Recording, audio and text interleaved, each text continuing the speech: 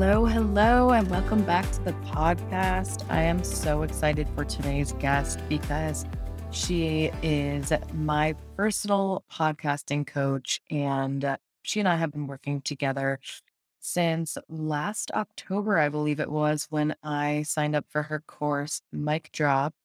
So, you guys are going to love this episode. We get into remote work, traveling, podcasting, of course, monetizing your podcast, the audio boom that's going on right now, as well as some human design. She is a reflector, which is just so interesting because it's such a rare type. And I think this is part of what makes her such a good coach is that she's just able to like reflect back what other people are good at and like what they need help on. And this just really amplifies her coaching abilities, in my opinion. And she is an amazing coach. So, our guest today is Chelsea Riffe. She is a mindset and podcasting coach, helping creatives, coaches, and entrepreneurs launch, grow, and monetize their podcasts.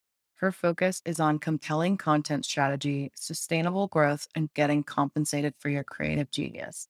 She hosts the top rated podcast, in my non expert opinion, covering the roller coaster of entrepreneurship, the fun and chaos of travel, internet culture, and money, honey. When she's not podcasting or helping her clients become all star podcasters, she's booking flights, watching nature documentaries, dancing, or Googling the closest beach to lay out.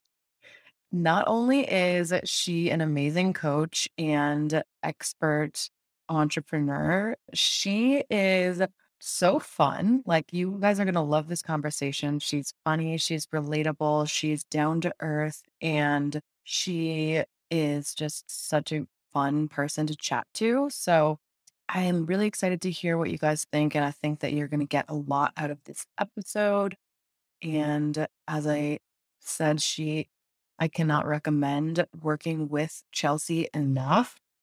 From the second that I had the idea of starting a podcast, it was, you know, on my notepad for a while. And I was like, I don't even know how I would go about this. And then, I got referred to Chelsea. And from the moment that I was in her course, I was like, she just makes it so tangible. She gives you all of the tools and resources that you need. She also gives, like, she used to be a mindset coach too. So she gives mindset tips, which I struggled a lot with imposter syndrome. So she helped me a lot through that. And she's a systems guru as well. I call her the podcasting queen. She is absolutely just the best. So if you are looking to start a podcast, I highly recommend working with Chelsea. I will leave all of her info in the show notes, and I hope you'll enjoy this episode. And just a heads up, we might be taking a little bit of time off after this episode. I will be traveling for the next couple of weeks. Hopefully, I'm able to do a remote interview and get you guys an episode in the next couple of weeks. But if not, we will definitely be back by next month at the latest. So, love you all. Thank you so much for listening, and would love to hear your feedback on this episode. Welcome back to the podcast. I'm so excited to be joined today by Chelsea Rice, who I call the podcasting queen. She is also my podcasting coach, and she's just a guru for all things podcasting. So, welcome, Chelsea. Hi, I'm so excited to be here. And what a full circle moment that we get to chat on your podcast. I know it's amazing. And that you're actually like one of the biggest inspirations for me actually starting and like following through with the podcast. So thank you for that. And I just look up to you so much with podcasting. You're the best. You're doing amazing. Seriously, you're crushing it. So I'm happy to have you as a client. You are the best, and I actually just feel like we would get on well as, like, friends too. It's like every time we chat, I'm like, "I just wanna hear about your life." I know that happens a lot with my clients, which is good because I'm like, oh, I'm attracting people I get along with. And then sometimes I'm like, okay, wait, we need to talk about podcasting, not our weekends, but we'll regroup later on that. Yeah, exactly. I'm like, "Okay, I know we have a lot to talk about, but I also how are your travels?"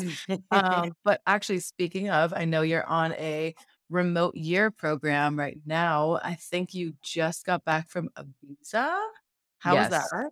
Yeah, literally this morning, touched down from Ibiza. Actually, not even this morning. This is like probably 5 hours ago. Just got back. It was incredible. We did Mallorca and then Ibiza, and I realized this trip, Ibiza was way better because we stayed in a different part of the island and we were a bigger group. So we were able to split things more. So we had like nicer accommodation. We could get tables at the clubs, which again, divided by 16 people is really cheap. The Airbnb was just super nice because the cost was just so much cheaper. And I've done Ibiza in the past and hated it. Like, I really did not wanna go on this trip to Ibiza, and I think my mind is now changed. I'm actually an Ibiza fan. So it just showed me that location matters, who you go with matters, your budget, like, all that does affect travel. So I'm an Ibiza fan now. Absolutely. Well, we love to hear that. I went to, what's the island? It's off of Greece, Party Mykonos? Island. Mykonos, yeah, I went there and, like, stayed at this party hostel one time. It was literally like a tent with, Oh, like, cots inside, and, yeah, I'm just like, "Oh my god, yeah, no wonder that trip was such a shit show." yeah. Literally, like, you think, "Oh, well, whatever, it's Mykonos, it's Greece, it's Ibiza," and then depending on where you stay and your accommodation setup, it couldn't make or break the whole trip. Yeah. So did you take that time off in Ibiza, or were you working remote still there? Yeah, I was working remote. Ibiza was over the weekend, so I definitely was not working. And then Mallorca, I had already planned to work just a little bit, like an hour a day, not even really. And a lot of things I can do from my phone. So, like, if we were out to dinner or walking around, like, I could just check stuff really quickly on my phone. So it was nice to actually have the time off. That's awesome. How has it been adjusting to remote work while traveling? I know you've done this before, but how has it been this time around? Oh my gosh, this time is so different. So I studied abroad 10 years ago, and that was really different because we were taking classes while we were studying. So everybody in the group had the same exact schedule pretty much. It was like you take classes on these days at these times. And then we always had, I believe, Thursday and Friday off. So we would all plan our trips between Thursday and Sunday. So it was longer term, like they call it slow travel when you're traveling, for more than a few days or weeks at a time. So that was really cool because everyone had the same schedules. So you're like, okay, we can all plan this stuff together. Then I did a 5-week Euro trip last year and it was so much different. Like, being a solo female traveler already is different.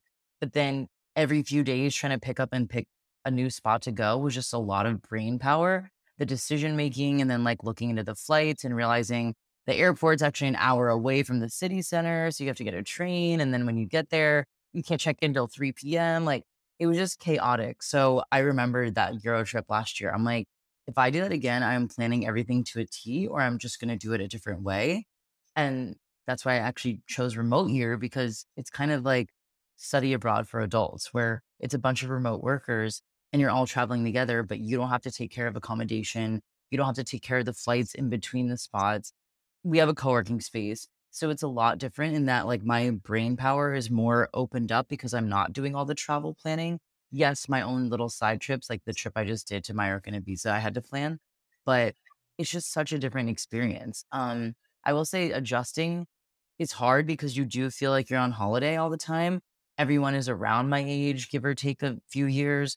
We all kind of work remote hours. We have, like, the same lifestyle, so you're constantly like, okay, I know I have to work, but, like, everyone is going to this rooftop to grab drinks right now, or, like, they're all going to a cooking class, or look, they're all going on this one-day trip to Ibiza this weekend, like, I wanna join them, so it's really hard to say no. There's a lot of FOMO. I've learned a lot about boundaries. I literally just ended being sick. I actually think I'm still a little bit sick, and, like, I had to reschedule this interview a million times because of my throat, and that's because I haven't really had great boundaries, and I think it's hard because you're like, I'm never gonna be with this group of people again in these countries, and that FOMO does start to kick in.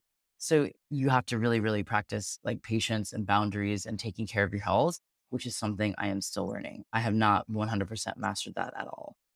Yeah, definitely, and I bet it's hard because I mean, you are there for longer periods of time, isn't it like a month per place now? Mhm.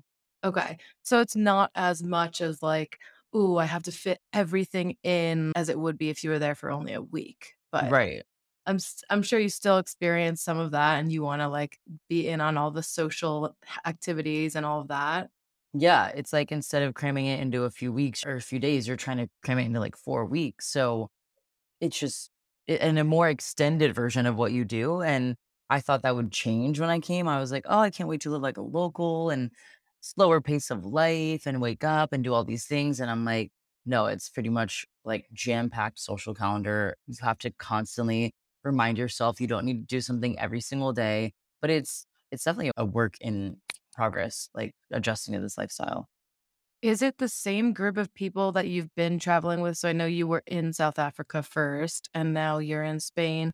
Is it the same people or do more people join in different places? How does that work? Yeah.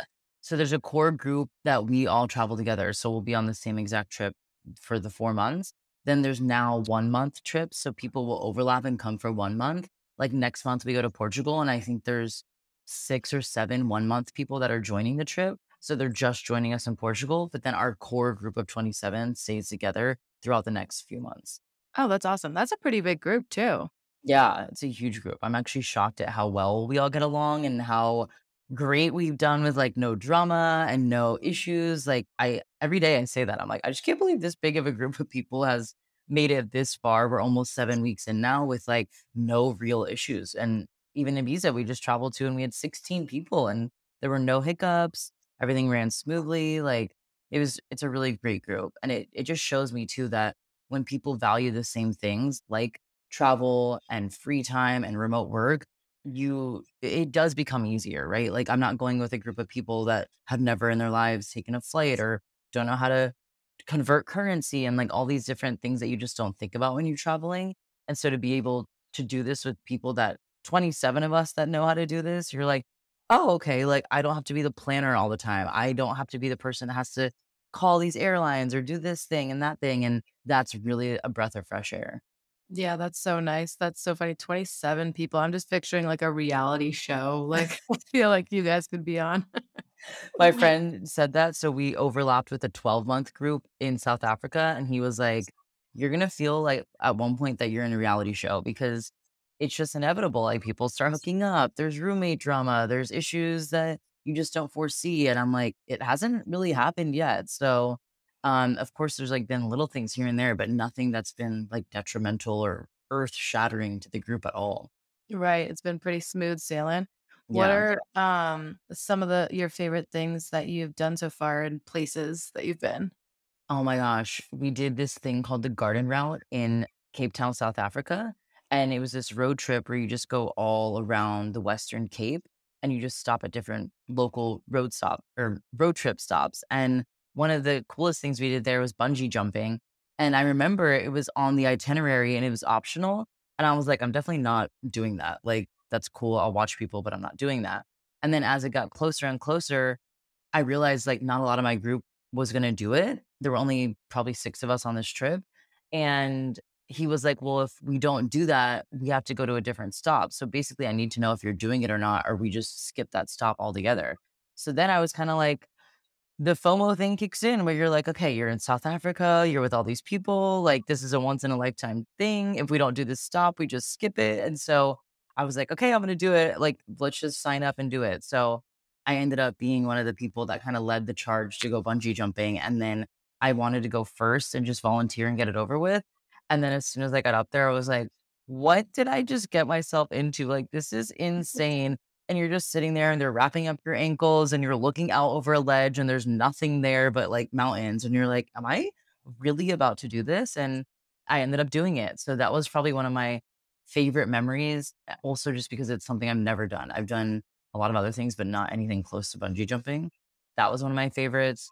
And I think also just the lifestyle I'm building and being able to sustain it. It's not a favorite spot or thing, but it's really cool to be able to say, like, yeah, I can wake up and go to the beach and swim and go on a bike ride and get lunch and then start my day and not feel guilty. It's really something I've had to decondition from corporate America is like, I do not have to start my day at 9 a.m. And that's been one of my favorite parts is now, we're 7 weeks into this trip and it's showing me that this is a lifestyle that I can definitely sustain. I love that, and I love that you mentioned deconditioning as well, and I know that you're a reflector. Can you talk about that a little bit? Like, do you resonate with that, and how does that affect your life, like, since finding out that you're a reflector? Oh, I definitely resonate with it because one of the things that reflectors are known for are being kind of like shapeshifters and they just kind of meld into the energy they're around. And I used to take that as a really bad quality about myself. I was like, oh my gosh, do I have no real like standards or beliefs or expectations? And I don't like the thought of just being a chameleon. And I was taking it to be a chameleon in the way of like, you don't have a personality or a backbone, or you just kind of mesh in with the group and you don't have anything to say. And when I read more about it and got a reading, it's more like you, you do a good job of adjusting to the people you're with. And so I started to look at that as more of a superpower versus a hindrance, and I think that resonated a lot with traveling is like, I didn't realize this was a strong quality about me, but making friends no matter where I go. And my mom was like, you always make a good friend whenever you travel. That's really rare to be able to find someone even on a 4-day trip that you're still in touch with. And that happens a lot where I'll make a friend on a very quick trip. And I think that comes from being a reflector and being able to like read people's energy and mirror back to them. And I think that's why I connect with people pretty quickly. Also, environment is like the number one thing for reflectors. And I remember specifically when I lived in Germany feeling so off the entire time. Like the first month, I was just like, okay, this is not my place, but maybe it's the apartment. Maybe it's because I don't know the language. It's the weather. I think it was all those things. It was also a lockdown in Germany, which was not a fun experience at all. But I remember even when things started opening up and I could go to a cafe and work, I remember feeling like so excited to be at this cafe and working. And there were just books and plants and sunshine. I'm like, this this feels like overly joyful to the point of it started to make me realize how important my work environment is, and just sitting at my desk every day and working in my tiny dark room in Germany was like I mean, I don't think anyone would enjoy that, but it really, really affected me, and it got to the point where eventually I had to leave Germany because I was like, "This isn't working. No matter how many plants I get for the apartment, no matter how much artwork I get, no matter if I change up my routine, it is my environment." And it just showed me the importance of really making that a priority and not compromising on that anymore. And I think being a reflector helps me own that now because spaces and people and like the energy around, you take that on because all your energy centers are open. So I need space to be around people, but also kind of have my own cocoon and like recharge and, cleanse myself. So I think the moral of the story here too is that I need to live by a beach at all times. Yeah, absolutely. Environment is so important to me too. It's funny you say the cafe thing because whenever I'm feeling like uninspired, if I just go to a cafe, I'm like feeding off everyone else's energy and it gives me so much.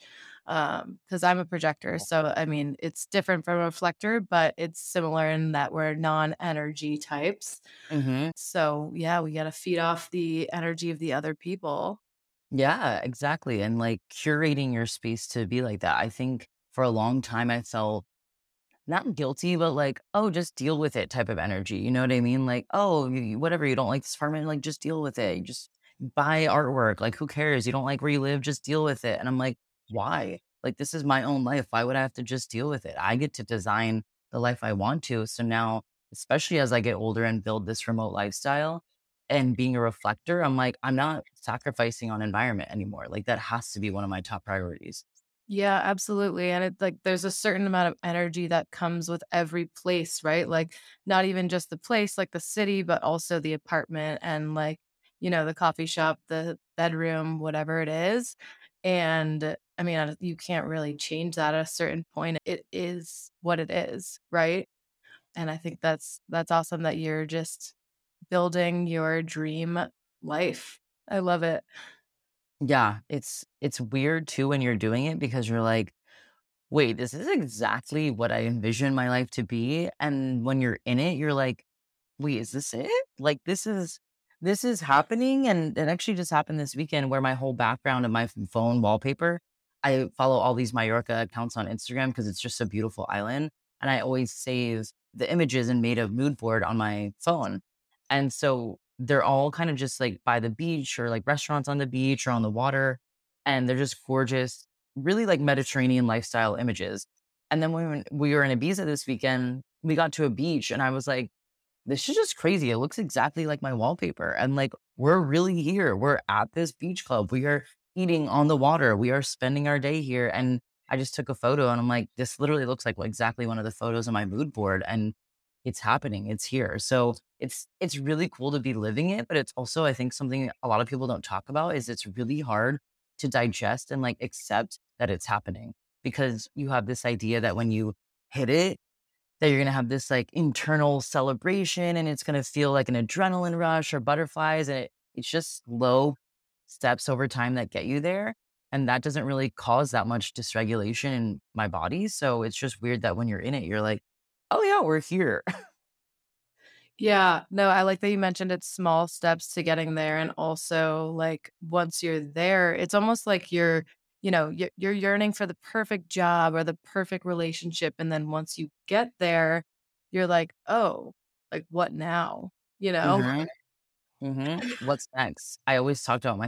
I still talk to my therapist about this of, like, "Then what?" And she always pushes me to answer that question. I'm like, "Oh, well, I just have this goal to make this amount of money and have this many vacations and da da da." And she's like, "Okay, and then what?" I'm like, I guess I would want another vacation and like maybe I would want this and maybe I'd want a family. Okay, then what?" And so it just made me realize the nature for always wanting more probably is never gonna go away. So just relax and calm down that like it's never gonna be complete. Like that's the point of life is like it's not complete until it's over. Yeah, I love that, and it is so funny because I feel like at a certain point, like, when a therapist or someone is asking about that, it's like, "Well, I don't know, like, I need to wait until, like, a few more things happen, and then I'll figure out the next one." Mhm. And I love that because then she was pushing me to realize like I make up all these arbitrary timelines, and a lot of entrepreneurs do this where you're just like, I have to be a millionaire by 35. I have to make $100,000 in my first year of business. And you're like, okay, what? Why? And then what? And I think that challenging question does help me realize like, what am I doing that for and why? To not put so much pressure on myself and burn out. So it's a good question to think about, but it definitely makes you be like, yeah, I do need to think about it. Like, I do really need to understand these deeper layers of why I want these things. Absolutely. I love that you just brought up, like, money mindset and manifesting too, 'cause it's like yeah, I feel like there's so much pressure in our world to become like, if you are an entrepreneur, to make, 6 figures in the first year or 2. It's like, if you don't, then you might as well just quit while you're ahead. Right? And it's like, and it's so funny to me because I had this realization probably in the last few weeks where I'm like, most people want to make a certain amount of money to live a certain lifestyle and have more time. So I'm like, how can you just start doing that right now? Like Mhm. if you want to become a millionaire so you can live by the beach and have I don't know, not have to work 40 hours a week, what can you do right now? Like maybe you already live close to a beach. Maybe you move and you move to closer to a beach. Maybe that's just a goal in the next 3 years. I'm going to live by a beach. Or your hours, if you have the chance to change up your hours, start thinking about a pricing model where you don't have to work 40 hours a week. Start taking on higher ticket clients and less people so you have less working hours in the day. And I think that's something a lot of people miss is like we want again to make the $100,000 in the first year because we think that's going to buy us this lifestyle that we see, but you could start creating that lifestyle right now. And that's something like I said, I'm digesting right now because full transparency, I'm actually not on track to make 6 figures this year. But the lifestyle I'm living right now is exactly the lifestyle I wanted for since the day I quit my job. So I'm like, why would it matter? It's kind of just an ego thing. Like, why does it matter if I don't make 6 figures if I'm literally living in Europe, having the time of my life and living the lifestyle I've always wanted to? And I think that's a good question to think about for anybody that's struggling with the same thought process. Yeah, absolutely. It's like you are living your dream life, and why would you crave money that you don't need? Like, if you already have everything you need that's keeping you afloat, gives you all the extra spending time and, like, energy for exploring, like, why do you need more? It is an ego thing, and it just becomes, like, selfish or greedy at a certain point, you know? And and here's the thing, I don't wanna deter people away from wanting to make more because I do think, like, right now, if I made more money, I could hire more people, I could bring on my VA full time, I could provide insurance benefits to people I work with, you know what I mean? Like, I do think there's space for more abundance and doing good with it, but also I think I I hate when people try to make this certain income at the expense of, like, their own mental health, their Mhm. relationships, their personal health, and they're like, "No, I'm hell-bent on making $100,000," but they're not paying attention to, like, their anxiety levels or the how much when was the last time they actually talked to their family, like, those are the things where I'm like, "Let's start looking at, again, the quality of your life and relationships before you chase this money goal that's gonna lead." It's not gonna feel good if you get there if you're, like, in the hospital. Right, exactly, and then again, it's like once you do get there, what have you already just, like, burned a bunch of bridges and your mental health is in shambles? Right, like, that's That's not not worth it worth at it. all. And then you're just gonna be paying for hospital bills and therapists and nutritionists. It's like, start taking care of your health and your relationships and your quality of life now, so when you do hit those numbers, it's just enhancing things. It's not like some life-altering, again, earth-shattering thing that's gonna flip your world upside down. Mhm. So I do wanna rewind a little bit back to I know you've had your podcast since 2017. How has it evolved, and at what point did you decide to go full-time with podcasting? It's evolved a lot. It probably evolves like every 6 months. I would say the original concept of it, I was living in Chicago and I was working in corporate America. And at this point, I had been really into health and wellness. So it started out very heavily focused on that. I was interviewing people about breath work and meditation and tarot readings and my chiropractor. She was my first episode ever. She was my first interview. And that was constantly the focus was like health and wellness. Then as I just started getting older, things started shifting, and as you interview people and you meet people, they would say, "Oh, you should interview my cousin. They do this. You should interview my mom. She does this." So then it kind of started turning into like dating and relationships and lifestyle. And then I started getting really into that content. Then what happened actually, because I didn't ever take this seriously as a real job or hobby or anything, it was just kind of a creative outlet. I stopped recording for a long time and I was like, well, that's it. I did it. I gave it a shot. I did like 20 episodes or something. Great. And then I stopped recording, I wanna say for 4 to 6 months, and I just realized I missed it so much, like, I truly was like, "I feel incomplete without having this creative outlet." So I picked the mic back up, I got back into it, and then I started interviewing a lot of people in the spiritual world. So there's a lot of content in, like, the middle of my podcast where you'll see it's so many different people from shamans to mediums to psychics to spiritual advisors, and that was a lot of the content. And then lately, because of my lifestyle and quitting my job and, getting into entrepreneurship, it's a lot about entrepreneurship, money, travel, remote work.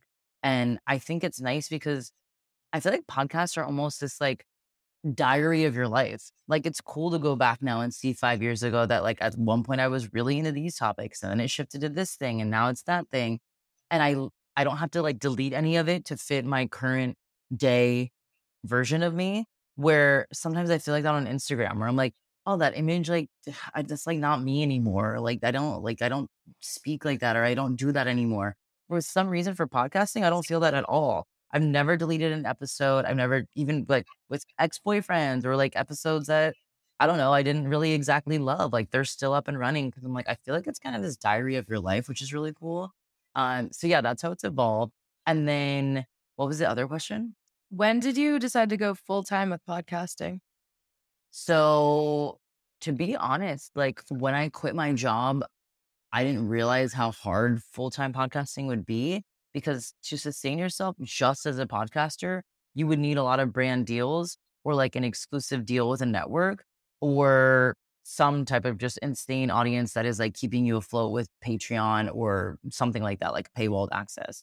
So I wouldn't even call myself a full-time podcaster right now because my income from brand deals does not sustain me. It's actually coaching. So coaching is how I am able to still podcast and do all the things I love.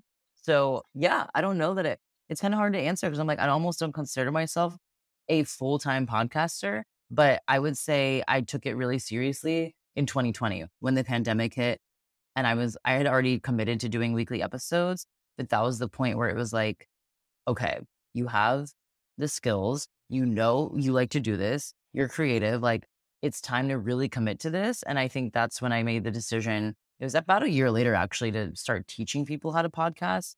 And that's when I started feeling like, okay, podcasting is like my thing. And Mhm. that was probably like, yeah, a year or two ago now.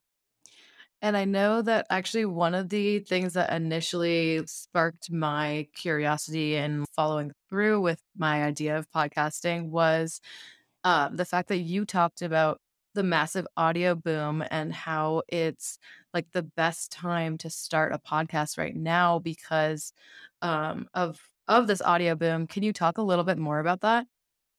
Yeah, I always tell people to just watch where investments go and like what announcements are being made within media, and you can just see where money is flowing to. So in the past year or two, if you follow any type of media news, like so much has happened. Spotify keeps buying exclusive deals with major podcasters like Alexandra Cooper of Call Her Daddy, like Joe Rogan. Like these deals are not small at all, which shows you the financial backings of these deals. It was no small decision. So they had to have a very serious conversation internally of like, where are we putting our money to?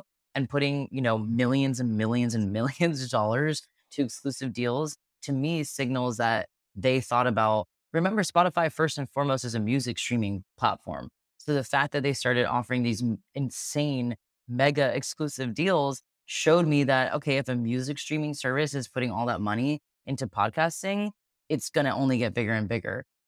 We see this now as podcast networks popping up. If you look at the Skinny Confidential, Michael and Lauren's, actually, it's Michael Bosstick's company. It spun off from his wife having a blog and starting a podcast. And then they realized the insane value of podcasting and they started a whole podcast network.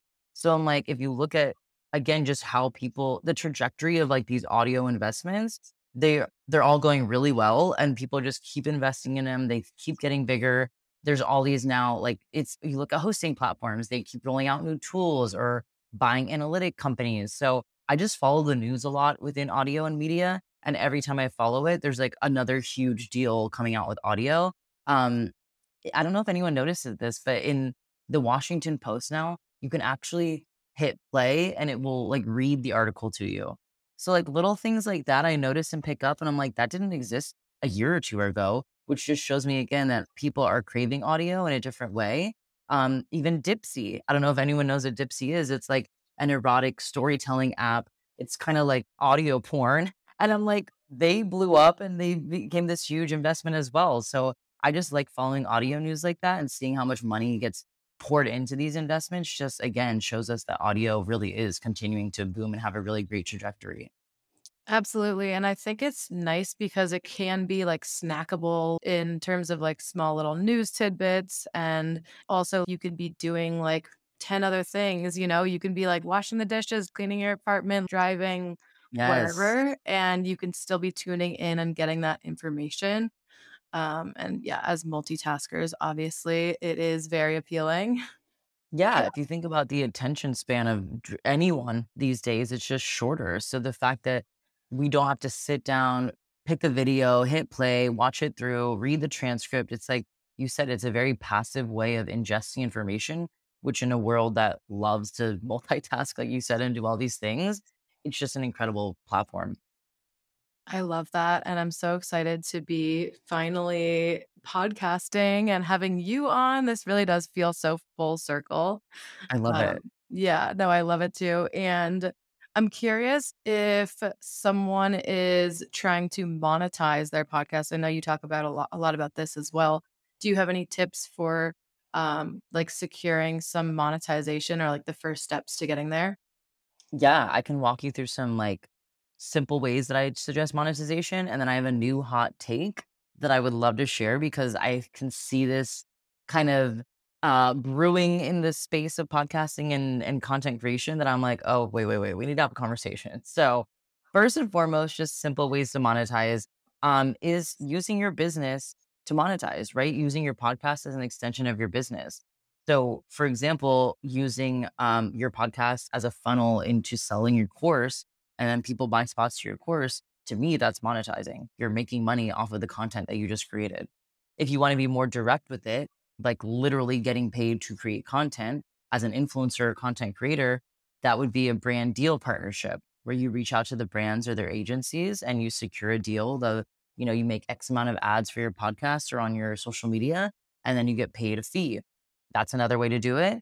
You could also do affiliate links where you get paid a commission off of how many people buy from your link. So you hear this all the time on podcasts with like HelloFresh or BetterHelp or Blue Apron. Those are usually affiliates where, again, if someone signs up with your link, you will get paid out. That's a really easy way to make money off of it. Paywalled content. So if anyone signs up to Patreon or if you subscribe to someone's Substack newsletter and you pay for that, that's an example of paywalled content where you're paying for a premium, whether that's bonus episodes or maybe someone is doing like one-on-one coaching with you on air. It could be listener only Q&A questions or a Q&A episode. Those are things that you could put behind a paywall. And usually, again, it's like premium content or bonus content that's very exclusive that no one has access to unless they pay for it. So those are some of the traditional ways I would say.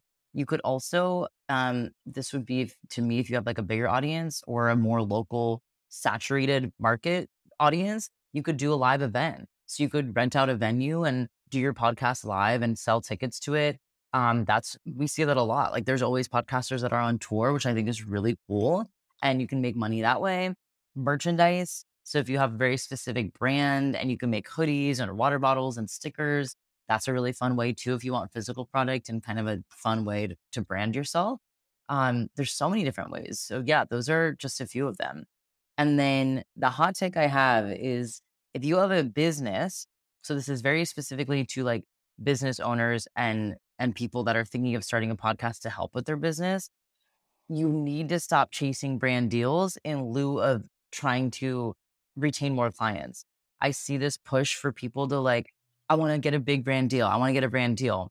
And I'm like, based on where you're at and the content you put out in your analytics, the maximum I could see someone making from a brand deal is like, as a newer podcaster, is like $1,000. Where in reality, business owners have high ticket offers, right? They're selling a course for $999 or they have a $5,000 package or something. And they're like not thinking about how to create content to attract people to sell those spots. And they're like chasing these one off brand deals. The thing with brand deals too is you have to remember you're reporting to a brand manager or someone at the brand. So if you have 3 brand deals, that's like having 3 mini bosses with 3 different agendas. You have a health brand and a fitness brand and something else. And they're all like, no, we want you to say it this way. We want you to put it in this creative tone. We want you to put it at the front of your podcast. And it's like, wait a second, I started my podcast because it's mine, right? Like, I don't want all these messages like infiltrating my brand and my content. So you either have to know how to negotiate and get creative control of your content, which is something I do help clients with. I'm like very adamant about not letting brands take over control of your content, but also again, being more strategic and zooming out. Do I want to make $500 from this brand one time in 1 month? Or do I want to sell 3 $5,000 packages to my high ticket offer that could sustain me for months and months and months without having to now figure out how to make this brand fit into my content? So that's something I think is really important. Again, if you're a business owner and you have a podcast, figure out a content strategy to help bring in clients and stop chasing down like one off brand deals. Yeah, I love that tip. I mean, it just makes sense because it's like you're gaining clients and that's potentially like a lot more longer term income too, because not only are they signing up for this one program, maybe they'll be a long standing client and be a repeat client. And yeah, with the brand deals, I mean, it could be a long standing relationship as well, but I feel like it's more kind of on your terms with, attracting clients. So I love that hot take. Exactly. Yeah, exactly what you said. It's more on your terms when you get to control your content. And I'm curious. So obviously you are an entrepreneur and you've had your business for several years. And I know you have segued from mindset coaching into podcast coaching as well. Have you had a business coach or someone that has helped you along the way? How have you gone through these changes in your business? Oh, yeah. In the very beginning, before I even was really doing mindset coaching, I was in this 6-month mastermind. And it was with a group of people that were also starting businesses or like courses. It was basically a course on how to create a course. And I was like, oh, it's helpful because I have all these ideas, but I don't know how to structure it. So that program really helped me with creating a course. Later, there were some things that I did not like about the program. I thought the sales tactics were really harmful and predatory, and I didn't like any of the strategies they were doing. So it's not something I would like go back and repeat or recommend, but it was something that I was grateful for what I learned while I was there. It did help me like understand the foundations of certain things. And yeah, I've taken a billion courses. It got to the point one time where I was like, I'm burned out from taking courses. And I think everyone deals with this at one point when you start getting into investing in yourself, where you're like, wait, I need to work on my health and my spirituality and my relationships and my business and my money and then all of a sudden you're in like 12 different courses about first chart readings and podcasting and money mindset. And you're like, I actually have no space to retain this information. So that happened to me a while ago. And I've quickly learned I really do best with like one-on-one coaches or shorter term, like quick fire programs, but like long drawn out 6-month programs with a group, like those don't work for me. But I think it's trial and error. And I think everyone goes through that. And yeah, now I do have, I've slowed down a lot on investments in myself. And I'm actually turning more into investing in like the stock market and like my business and hiring people and softwares versus hiring help all the time. But now I realize what I do need to outsource, and that's like help with my podcast. I have a lot of creative ideas and I would love to start writing more. So, like, to me, okay, I need to figure out a writing coach or a writing practice or someone who can help me structure these ideas. And those are investments I'm making into myself now. Amazing. And if you had one investment that you would say is like your best investment that got you to kind of where you are today, what would it be? Oh my gosh, that's a great question. I would say I would say there's 2. One of my business coaches really helped me understand just how to make my business work for me, and her name's Rachel Turner. We worked together for a year, and I remember taking her quiz, and that's what got me hooked in her work, where it's like you have really high highs and low lows. So, like, quick launches don't work for you, and I always tried to make myself launch within, like, a 2-week period of, like, I have to go hard for 2 weeks and do, like, all these Instagram lives and content and da da da, but that's not how my energy works. Like, I am very high high. When I have a high high, I'm like content machine, so clearly can speak. My thoughts make sense. When I'm low low, I'm like, I'm done working. I'm like out of office, closing my laptop. And I used to really take that I would make that mean a lot about myself. And like, I'm a bad entrepreneur. I don't know how to do business. And she made me understand, like, just have longer launches. And like, it's okay. It's okay to take 3 days off from your launch and then get back to it. So she helped me a lot with understanding like my energy levels and not having to produce at a high level all the time. And then I would say holisticism is a membership where I learned so much about copywriting and sales calendars and content creation and getting paid for it. They really don't hold back when they give information, and they do a lot of live classes so you can get live feedback, which I really appreciate because as group programs or big communities are hard to get one-on-one attention, and they do a really good job of making their members feel like they're getting that one-on-one attention. And yeah, this year I've learned so much from them. And I would credit a lot of my success to like what I learned in that membership. And I'm still in it.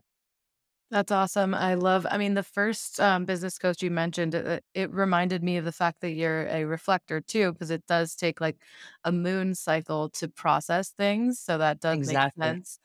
And then also for holisticism, is that like a monthly membership or how does that work? Yeah, it's a monthly membership. They also have a free hub where you can just join and you can post, about your services or connect with people and exchange information. So I highly recommend that hub if you don't have the financial means to join a membership right now. But the membership is jam packed with business information. It's also like a spiritual community. So they do Akashic Records reading swaps, and they'll do birth chart readings for people and business birth chart readings. And it's just a really cool community because it showed me that I don't have to pick one or the other, which I used to feel like a lot. Like I have to choose being more spiritual and it's not business like to do that, or it's not business savvy to be spiritual, and they are like, "No, no, no, we combine both." And I really love that about that community. Yeah, that's amazing. I just joined their free hub, so I'm excited to be a part of that. And yeah, I wanted to really quick, because this is just always a fun topic, ask if you have Yeah. been dating at all on your travels. Oh my gosh, yes. I've been dating so much, it's weird because I don't date a lot ever. I've never been someone that's like, woo, 1 date a week, like, going out on all these dates. But I was in a relationship last year for a year during lockdown and we lived together. So if anyone lived together with their partner during lockdown, it's like being married. And so I'm like, even though we were together for a year, it felt like we were together for 5. So when we broke up, it was just such a change in my reality, and I moved that's when I went on the Euro trip, and then I moved back home, to save some money because I wanted to be able to go on a trip again or travel, and then during that time at home, it's just weird to date when you're living at home with your parents. It's like, what are we gonna, like, go, "Bye, I'm leaving back to my mom and dad's house," or like, "Bye, mom and dad, I'm going on a date." So I was like, it was just weird, and, like, the hometown I'm from is not it doesn't really have a lot of people that I would like say that we have compatible lifestyles. Like I do live a very specific lifestyle, which kind of limits my dating pool a little bit. And so being back home, I wasn't dating at all. I would like try to, and I'm just like, this isn't it. So when I got here, I was like, you know what? I'm gonna open up the dating apps, give them a shot, just see what happens. And so yeah, when I was in Cape Town, I was like, I'm gonna practice dating because for me, dating too is not just like, oh, let me try to find a partner that I can get along with. It's practicing, like, setting your standards and communication and being honest and saying something up front like, "Hey, I'm only here for 2 more weeks. I just wanna be communicative about that and honest." And that's something that I really wanna practice is, like, that open line of communication. So, yeah, I consider right now I'm, like, practicing dating and I'm practicing speaking up for myself and communicating my needs, and, yeah, I've been going on dates. I just went on one last week. I went on one the week before, like, I'm kinda averaging, like, 1 date a week, which is anyone that's listening to this that is my friend is gonna be like, "What?" Like, it's just so uncharacteristic of me to be like this, and even people in the group are like, "Oh, you're inspiring us to go on dates. You're the one dating all the time." I'm like, it's just an identity I've never really aligned with is, like, being this, like, casual dater, but it's kind of easy when you're on this trip because there is an end date where you're like, "We're just meeting and we're having fun and we're seeing, what the vibe is." So, yeah, it's pretty cool. I've gone on a date with a South African, a French guy, an Irish guy, a New Zealand guy. I'm like tasting the rainbow out here in Europe.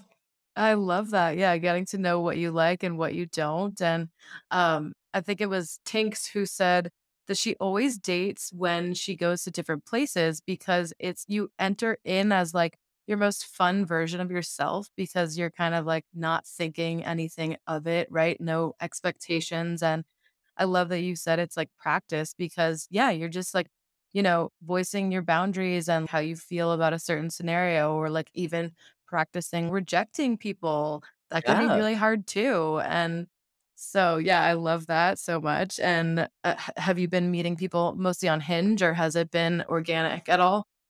Yeah, all on Hinge. I met one guy on Tinder, and the only thing with Tinder is like they don't really fill out their bios.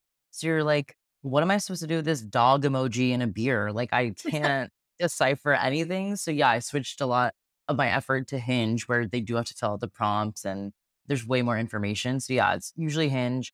I would say I would like to meet more people organically and being out and about, but because of our group, we're always just traveling in like a big group of people. So it's kind of hard because you're like, I wanna meet someone, but I'm out with 16 people right now, and you just naturally gravitate towards the people you've been with, for 6 weeks. So, I'm like, I either need to go out alone or with, like, a few other girls, but I need to break away from we call we call the guys in our group when we're out in a group panty blockers instead of cock blockers. We're like, "We need to get the panty blockers out of here," because we're just like again, it's just such a big group, it's obviously hard to approach anybody when you're in a group of, like, 20. That's hilarious. Panty blockers. Yeah. Like, "Get the panty blockers out." Yeah, no, I feel like that definitely could be intimidating with that big of a group, but also it's like built in, what's the word I'm looking for? Like wing people, you know? Yeah, So that is like yes. nice too. If you're like going into it like, okay, we're gonna help each other out tonight. We're gonna meet some guys. Yeah, that kinda has happened where the guys are like, "Okay, we'll try to help you guys, like, we'll see what we can do," and, like, last night, actually, one of the guys like set up a girl at this concert and she went on his shoulders and they exchanged numbers and now they're texting and we're like, oh, finally, like you guys are being our wingmen. So yeah, it's been really interesting. And what's cool too about, I remember I said there's people that overlap with you for 1 month.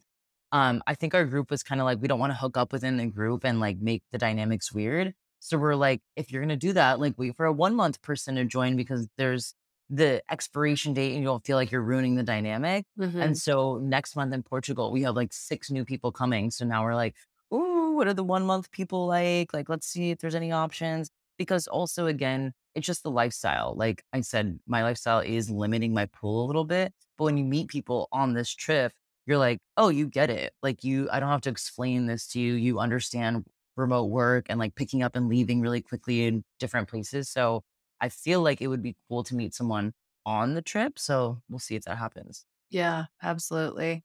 Well, this has been so fun, and I'm so I grateful that you know. joined me. And I would love for you to go over if you have any like special offers or anything you're promoting right now and how people should get in touch with you. Yeah, absolutely. So I have a few spots open for one-on-one coaching right now. So if you want to launch a podcast or grow it or monetize it, that's exactly what I'm here to do.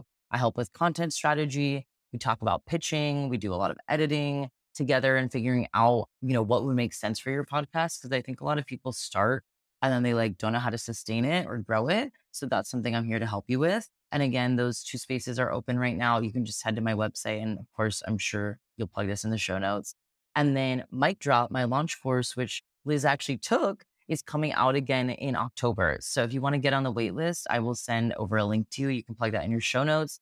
And if you want to take it as a self-paced course and then just join the live round, DM me at Chelsea Rife or email me info@chelsearife.com and I can send you the link to sign up. And then you can just join us in the live round in October. So everything's on my website. I'm also offering one-off consults too.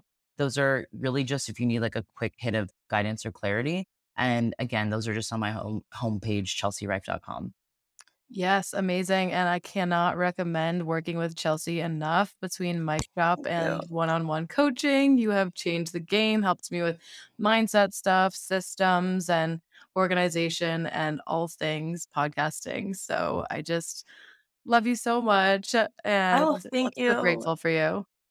Thank you. I love this conversation. I'm glad we had this full circle moment talking on your podcast. Yes, me too. All right. Well, thanks everyone for listening, and we'll catch you next time.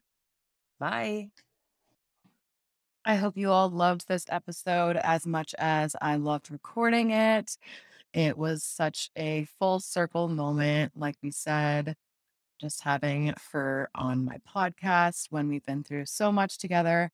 And I really loved our little tidbit on money mindset. I definitely want to do a deeper dive into money mindset. So, would love to hear your thoughts on that and let me know what resonates. I always love hearing from you, and I would absolutely love if you would leave me a written review on Apple Podcasts. It would mean the world to me. It helps increase my visibility on the platform and helps me engage more and grow my community. So, I love you all so much, and I will see you next time.